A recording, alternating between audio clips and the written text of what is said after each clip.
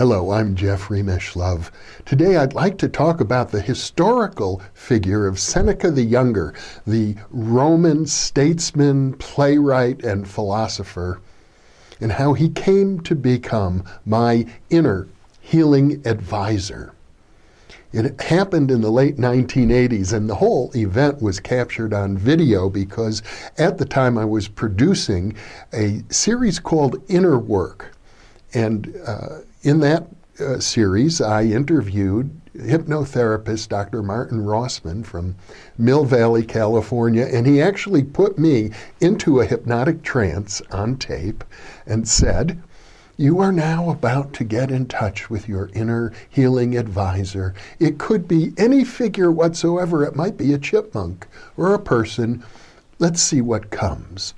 And as I'm in the trance state, I had this image of a man wearing what seemed like ancient garb, a toga of some sort. And I thought to myself, well, I really want to work on my speaking, my public speaking abilities. So let this be Demosthenes, the great Greek orator. And as the figure approached me, he said, "I'm not Demosthenes." And I said, "Well, who are you?" "I'm Seneca." And I said, "Well, Seneca, you're here. You're my inner healing advisor. What would you like me to do?" And he said, "Study my life." And then Martin Rossman brought me out of the trance. I had this silly grin on my face as if something quite remarkable had happened. And I began studying the life of Seneca and discovered he's one of the most fascinating people in all of human history. He wrote tragedies, and his tragedies were largely responsible for influencing the great Elizabethan playwrights who took tragedy to an even higher art form. He actually ran the Roman Empire for 5 years. It's considered the Silver Age of Rome. He was the tutor to the Emperor Nero when Nero was still a young teenager, and so Seneca had administrative responsibilities for running the empire. And he was considered one of the great Stoic philosophers of the Roman era.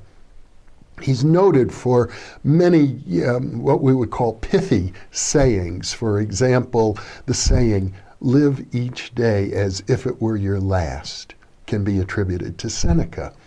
He wrote what were called consolations to help people through difficult times in their lives, and that's part of the Stoic philosophy. He was also probably the wealthiest man in the empire at one time, being the tutor to the emperor. He accumulated a vast fortune, but being a Stoic philosopher, he lived simply.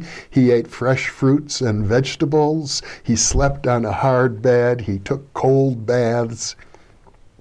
So he lived almost an ascetic life, and he died in 69 AD when he was accused of conspiring against the Emperor Nero. There was a conspiracy known as the Piso conspiracy. I mean, Nero turned out to be quite a tyrant at the end of the day.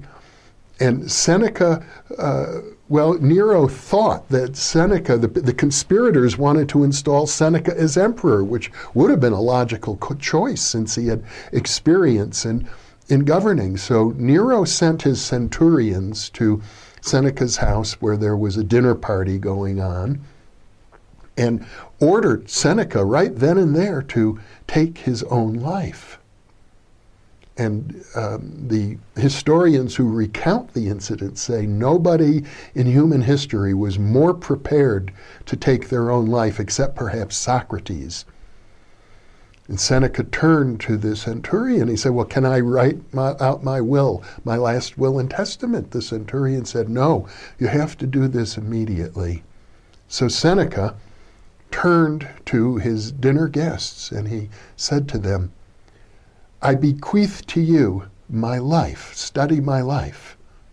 Those were his last words, according to the historians. I found that very striking, and there were a whole series of synchronicities that then seemed to occur for me, or coincidences, concerning the life of Seneca. I had a trance medium once, a good friend of mine, Kevin Ryerson, claimed that I was Seneca in a past life. Well, I've never had any memories of that, although, to be honest, there were one or two brief moments when I felt that I actually had, for an instant, the experience of being in the court of Nero and being the most highly honored person in the presence of the emperor. I don't know what to make of it. It was so brief. But in any case, I don't have any reason other than these tiniest of experiences to think that I was such a person in a past lifetime.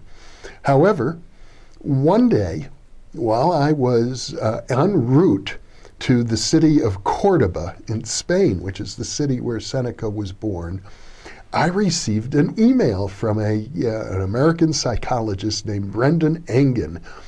And Brendan wrote to me and he said, I've heard that you were the incarnation of Seneca, and I've been told that I was the incarnation of one of Seneca's close associates, and I'd like to talk to you about that. And I wrote him back and said, no, I'm not Seneca, but what a coincidence that you should be writing to me as I'm heading to the city where Seneca was born.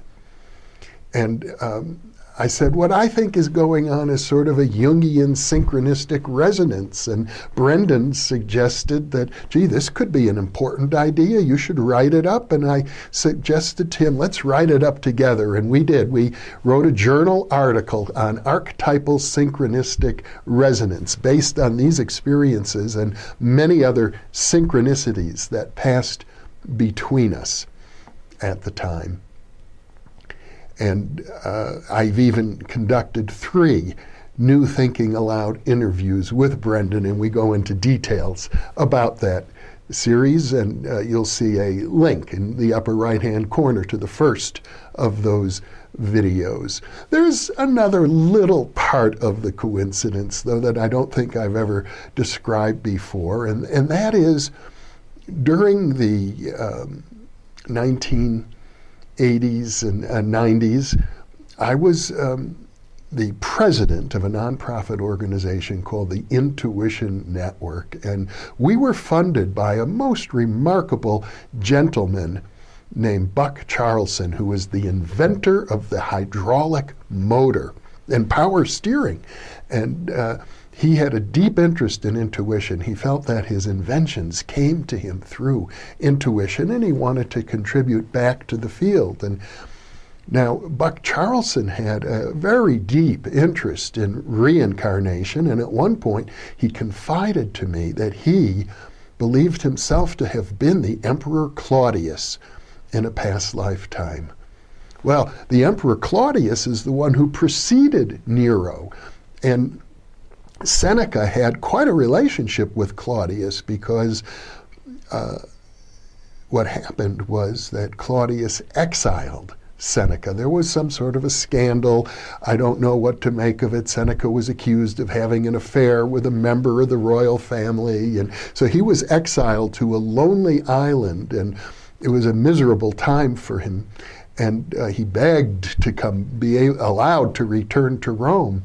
But it wasn't until Claudius died. I think he was murdered by his wife at the time, Agrippina, who was Nero's mother. And after the death of Claudius, Seneca was brought back to Rome to become Nero's tutor. And Seneca actually wrote the eulogy that Nero gave upon Claudius's death. And after that, Seneca later on wrote a play called the Apoloxentosis of Claudius, in which it describes how Claudius is elevated to the status of a god, where he goes to heaven, but there he has to confront the other Roman emperors like Augustus, who he had many conflicts with, and it's a highly satirical work. So it was ironic that I had this close relationship with a man who also believed himself to have been in historical times in a deeply intertwined connection with Seneca. Now, what is the lesson here for you? I can say this about Seneca. When I first encountered this experience, I knew nothing about him, but when I read through the Roots of Consciousness, I saw there was a brief mention of Seneca there. And what I had written about Seneca, what was known about him, is that he wrote books on science, amongst other things, but he believed that it's important to draw moral lessons from scientific facts. That every time we look out at the world of science, it's not just telling us, as modern Western scientists try to be value-free, don't draw any morals from it, but Seneca had the opposite point of view. So I think the lesson here for those of you who are viewing this little monologue is that you also have access to vast resources within yourself, things that you might not ever dream of. I think of myself as having been very privileged to have had this connection, and I'm grateful to the hypnotherapist Marty Rossman for facilitating it. But this is actually what could be quite a common experience for most people if you open yourself up to it. I know my friend Jean Houston, about whom I have spoken in a past monologue, had a similar experience with the ancient Greek philosopher Proclus, who was one of the last of the Neoplatonic philosophers. As a teenager, she'd hear this little voice going, "Hocus pocus, where is Proclus?" And as such, she developed this intimate connection. It's as if great historical figures from the past still exist, you could say, in hyperspace, and are there if we open ourselves up to reach out and offer us their guidance and their wisdom. And I'll leave you with that thought. Thank you for being with me.